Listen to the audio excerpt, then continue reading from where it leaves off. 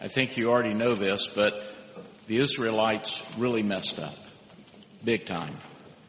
They were living lives, as it turned out, that betrayed the covenant they had with God. The covenant was very simple with Abraham. I'll be your God, you be my people. And they had profoundly broken that covenant. They had begun practicing pagan rituals, turning their back to Yahweh. And of course, God had warned them again and again. The prophets came asking them to return to God, but if you read Scripture, you begin to learn that their motives became increasingly self-centered. Finally, God issues this proclamation: I will withdraw my hand of protection from you. God didn't do to them, he just withdrew the protection. And all the forces around them came storming in. Turns out they would become captives of the brutal Babylonian Empire. They would be conquered, their temple, their cities destroyed. It was an awful time. But right before this happens comes a word of hope. I think most of you know this verse well. Jeremiah 29:11. I know the plans that I have for you, says the Lord. They are plans for good and not for disaster, to give you a future and a hope. Of course, the disaster did come, but those were not God's plans. That's what they had chosen, the road they had decided to walk down. It's turned out the Babylonians did come. The temple, the cities looted and burned, people carried away, made slaves of Nebuchadnezzar's empire. Thought about those years of captivity for those people, a nation, years of despairing pain. How do you hang on? When things are falling apart, when things are terrible, how do you hang on? And of course, that's why this verse from Jeremiah is so important. It is a promised hope, the vision of a hopeful future which stood before them. That verse is not just for the Israelites in that time. It's for all of us at any given time. And I don't know about you, but I feel like we've been assaulted by another hard, painful season. My own way of describing what has been going on for quite some time is that we've been laid siege to by evil, by anger, division, fear, and violence.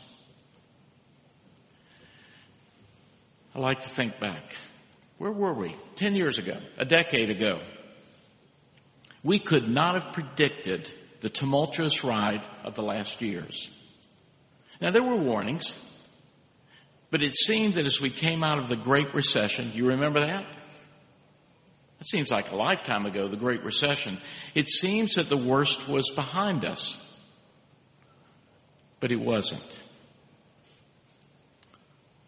So one of the reasons that we chose to use the Lorax by Dr. Seuss is that it points to the responsibility that we have for our condition. You know, human nature wants to lay blame somewhere else. Somebody else, something else. But often, how we are living is the cause of our own pain. Not always. I understand that. But sometimes it is our fault. So in this book, the character called the Onceler, in the story of the Lorax, is the epitome of not considering the outcome and the consequence of our actions. Just do it. Don't worry about what's going to happen. Just do what you want to do. So this once beautiful world that is described in this book, the world that the Onceler discovered, is laid bare by greed until there is virtually nothing left other than this barren, polluted world. To me, the Onceler is this Seussian Israelite who has turned his back on the God-given charge to be the steward of creation. The Onceler doesn't see a gift from God, he sees dollar signs. So he exploits, pollutes, becomes part of what destroys it all. Sometimes it seems that we are headed that way. But still there is this word of hope, a future which God intends for us. So the question is, how do we get back on track? How do we move in sync with God's vision? That place where we are truly, as God intended, stewards of creation, living lives which reflect Jesus' command to love one another as He has loved us. Where do we begin? I don't know. There's been a lot of debate about that. Some people would suggest that we begin by putting out the political fires, that we heal the toxic debate over human sexuality and church division. Others say, nope, we need to find a way to end war, poverty, violence. And still some would say it could be that we need to start with tackling inflation, disease, the climate. You know how long the lists are? The list of needs, of concerns. Quickly they become lengthy, they become overwhelming, and you hardly know where to begin. There's just too much on our plate. But that's why, before we begin, we turn to the words of Jesus. You don't just randomly say, okay, let's go fix it. Well, if you have any sense at all, you look to the Creator, the one who created all of this and declared it good, long before we got our hands in the pie. Here we find that wonderful perspective that I think all of us can understand, even a child. In Matthew 13, beginning in the 31st verse, Jesus says, the kingdom of heaven is like a mustard seed. A mustard seed that's planted in a field. You know, it's the smallest of all seeds, but it becomes the largest of all garden plants. It grows into a tree, and then the birds come. They make nests in its branches. So how do we heal our world? And like that mustard seed, allow it to grow into something good and hopeful? We start small. That's the only way I can do it. When it's time to clean out my garage, it's overwhelming. Maybe your garage is better, but mine's not. So I start small. I set that out. And then I go get something else and something else. It takes a while, but I have to start small, one piece at a time. But here's the important thing. We do need to start. Sometimes we're paralyzed by all that's going on around us. It's just too much. And so we wring our hands and we fret and we comment, doing absolutely nothing. But the impetus and the importance of this scripture is that Jesus is saying, you got to plant. You got to let it grow. It doesn't have to be everything all at once. Let me just illustrate with some things that you might relate to. As a child, I learned not to litter. Some of you remember all those TV and radio ads. Don't be a litter bug. My family, my teachers taught me the same. They said, if you're going to throw trash out, put it in the trash can. Very simple, small. So I started in a small way, one piece of trash at a time, tossed in the garbage. But it stuck. And I can easily say that in my lifetime, I've resisted the tendency to throw several tons of trash, piece at a time, out the window. I'm more likely to pick it up and put it in the trash, even if it's not mine. And I would never, ever just toss it out. That's small, perhaps, one person in a world with billions. In 1992, the church I was serving decided to take one Sunday a year. We're going to focus on ways we could conserve the earth's vital resources. We believed that the earth was a gift from God. We took seriously that God had given us stewardship over the earth. So how do we do that? We asked ourselves. Simple question, perhaps small. For instance, we learned that by simply turning off the water while you're brushing your teeth, seems like a small thing, doesn't it? Turning off the water while brushing your teeth can save up to 3 to 4 gallons of water per person per day. That's more than 1,000 gallons of water per year. And I've been trying to do that faithfully for the last 30 years. I know it's a small step, but I did the math, and that means I've helped save at least 30,000 gallons of water over those years. That's big. 3 or 4 at a time. It adds up. But what I like about it is my wife has done the same, so I did the math. Then I thought, if I can do it for brushing my teeth, I can do it while I'm shaving. That adds up. Pretty soon we have hundreds of thousands of gallons of water being saved that would have just run down the drain and been wasted. I know those are small examples, but they add up to something much bigger, especially when 1, then 2, then 4, then 12, then 100, then 100,000, 1,000,000 people start doing that. And I share those examples because Jesus tells us that working in God's kingdom is like that. It seems small, but it can grow into something huge. He talks about being compassionate. In other words, Jesus would say each small act of compassion, each small attention to our role as the earth stewards, each small act of kindness, it adds up and it can change the world. See, when God placed us as stewards over creation, you and I were given a responsibility to use what God gave us wisely, to view that hopeful future, that promise from God, as a reality. And God invites us to be part of that drama as it unfolds, of that reality. We're not just observers. We get to be part of it. God invites us to come alongside and to create something wonderful and beautiful. But it begins by planting something small that can grow into something magnificent. And each of us, taking the role of steward of this earth to heart, can make a difference. Those differences add up, growing into something much bigger than we can imagine, something good and wonderful. Never underestimate your part in this.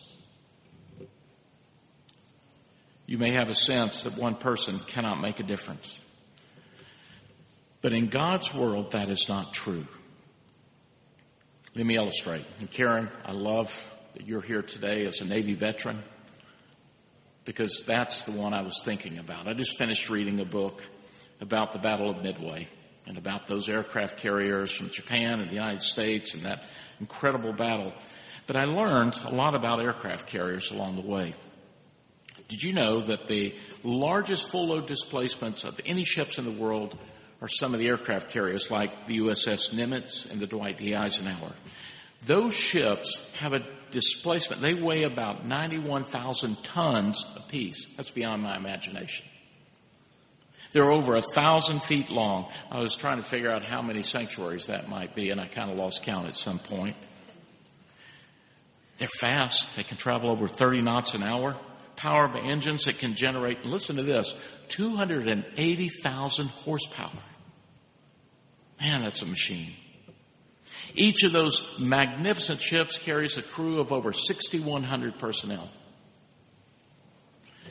But as big as those ships are, and they are huge, they're both turned by one person steering a rudder. That rudder is 1/1,000th the size of the ship. I mean, it's tiny in comparison, but that rudder can change the direction of those great ships. Folks, that's the way God calls us to be. One person can make a difference. You can steer this world in a different direction. That's why Jesus starts small. A mustard seed. But you got to plant it. You got to let it grow. In Susa's story of the Lorax, the once beautiful land is destroyed. It's laid bare. It's laid desolate. But the onceler has a change of heart. He starts small, begins planting new trees. You know, the trees that he cut down to get rich. It's a small start, but you can see the change. You can see it begin to unfold of hope and beauty returning. I don't know about you, but I've watched these last years with some trepidation, a lot of pain. But I know the potential because of God's hopeful future. So let me show you this last clip from the movie, and you can see the potential.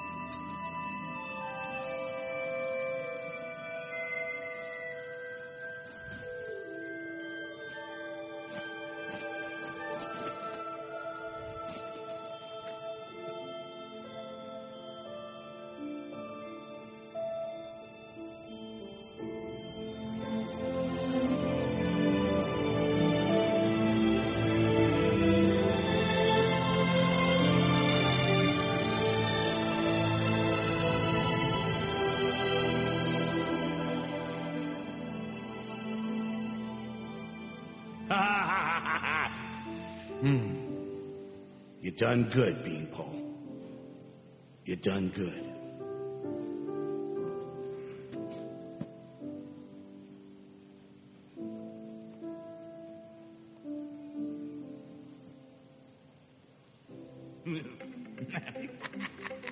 By the way, nice mustache.